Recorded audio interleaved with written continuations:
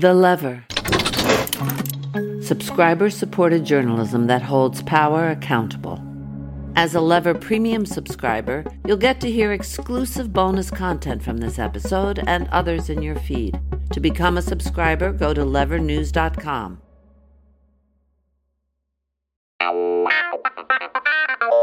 Hello, this is Frank Capello from The Lever, an independent investigative news outlet.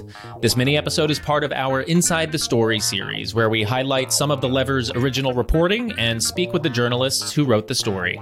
Today, I'm joined by The Lever's Julia Rock and Rebecca Burns. Rebecca, thank you so much for being here. Thanks for having us on, Frank. Hey, Frank. So the two of you, along with our colleague Matthew Cunningham-Cook and Lever founder David Sirota, have been working very, very hard over the last 2 days, writing a new report for The Lever, which provided crucial context about the recent train derailment and ensuing explosion in East Palestine, Ohio. Specifically, how the rail industry helped kill a federal safety rule aimed at upgrading the rail industry's braking systems, and how industry lobbyists convinced regulators to exempt trains like this from being regulated as, quote, high-hazard flammable trains. So before we get into the meat of the story, let's start at the beginning. Rebecca, can you give me a little bit of background on the derailment itself? What exactly happened, and why was this explosion so toxic? Right. So the derailment happened in East Palestine, Ohio, which is a small town of about 5,000 people on the Ohio-Pennsylvania border. Last Friday, a Norfolk Southern train derailed. So the incident is still under investigation. What we do know is it seemed like an axle broke. The train derailed and then immediately burst into flames. And what was really frightening about this incident is that it wasn't immediately clear to first responders what kind of chemicals were being transported on this freight train. Residents within a mile of the accident were ordered to evacuate, and then we've slowly been learning just what was being carried on board and, what kind of health effects it could have for people in the area who were exposed to it. So a very serious accident with very serious chemical repercussions. So let's get into what you both reported on, and let's start with the train's braking system. So what was the issue with the train's brakes, and how did the safety rule regarding train braking systems get watered down by the rail industry? Right. So the first thing to note is that most of the nation's trains still run in operation with a braking system that dates back to the Civil War era.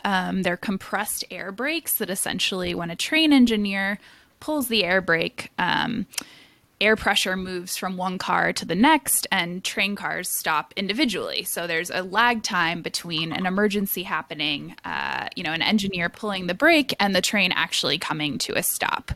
Starting in the early 2000s, regulators started pushing the railroads to upgrade to electronic braking system that would have far better stopping time in cases of emergency. Now, at first, railroads themselves were actually totally on board with this because they thought it would save them money in having to make stops to get their brake systems inspected. Then, when regulators actually moved to make these kinds of technological upgrades mandatory, railroads, including Norfolk Southern, turned around and said, no, we don't want to do this. It's too expensive. So specifically, you might remember that in 2014, there was a really horrifying train accident in Canada.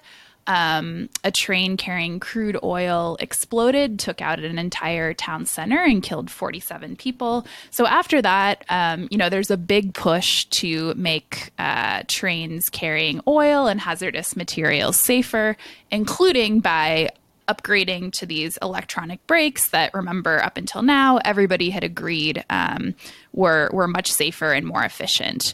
But again, when a sort of push came to shove in terms of being required by regulators to make these upgrades, railroads balked and worked with lobbyists first to weaken the rule and then under the Trump administration to repeal it outright, saying that, the expenses of this rule exceeded the benefits in terms of how many lives and other costs related to accidents it could actually prevent. Thank you so much for that, Rebecca. So let's move on to the hazardous material that the train was carrying that caused this explosion.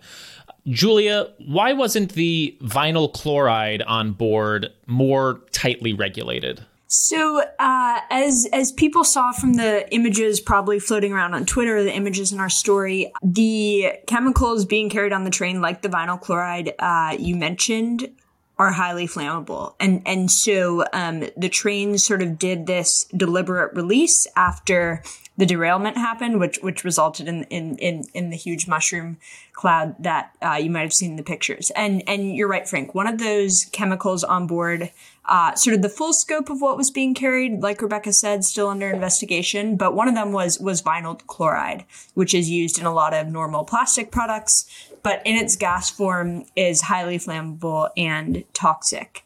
And so, as Rebecca had been talking about back during the 2010s, when the Obama administration was moving to require trains carrying highly flammable things like crude oil, other hazardous materials, they were under pressure from the chemical industry and chemical industry lobbyists to sort of narrow the scope of what type of chemicals would trigger this requirement that trains be retrofitted with better safety features. One of those chemicals was vinyl chloride. So the train that just derailed in East Palestine, where there were these crazy images of 100-foot flames and a mushroom cloud, that train actually wasn't being regulated as a high hazard flammable train. Got it. So the rail industry clearly doesn't want to spend their money on making their trains and the cargo that they're carrying safer. So what has the industry been doing to cut costs, and what are they actually spending their money on? Well, so one of the huge news stories of the fall that The Lever was covering was union negotiations between rail workers and railroad bosses. And at issue in those negotiations was the fact that railroads have slashed their workforces by nearly 30% over fewer than the past 10 years. I think it's the past 6 years or so. Their workforces are obviously understaffed given that cutting. Workers are fatigued. They're being asked to work too much. They are punished for, requesting days off too late, or sometimes they can't take their days off. So this is sort of happening against the backdrop of all sorts of cost-cutting measures, which have left the railroads, without these updated safety features, with exhausted workforces, and with understaffing. Why were they doing that? They were doing that because investors wanted them to be returning the money to them instead in the form of stock buybacks and dividends, and the executives wanted to enrich themselves with much bigger paychecks. Well, thank you both so much for your work on this story. I know the two of you and Matthew and David have been really cranking on it for the last 2 days, and this is really important because it provided a lot of very crucial context that I think a lot of news outlets miss. So I really appreciate the work that you both did on this, and thank you for joining me today to talk about it. Thanks so much, Frank. Thanks, Frank. Listeners can find the link to the full story in the episode description in your podcast player.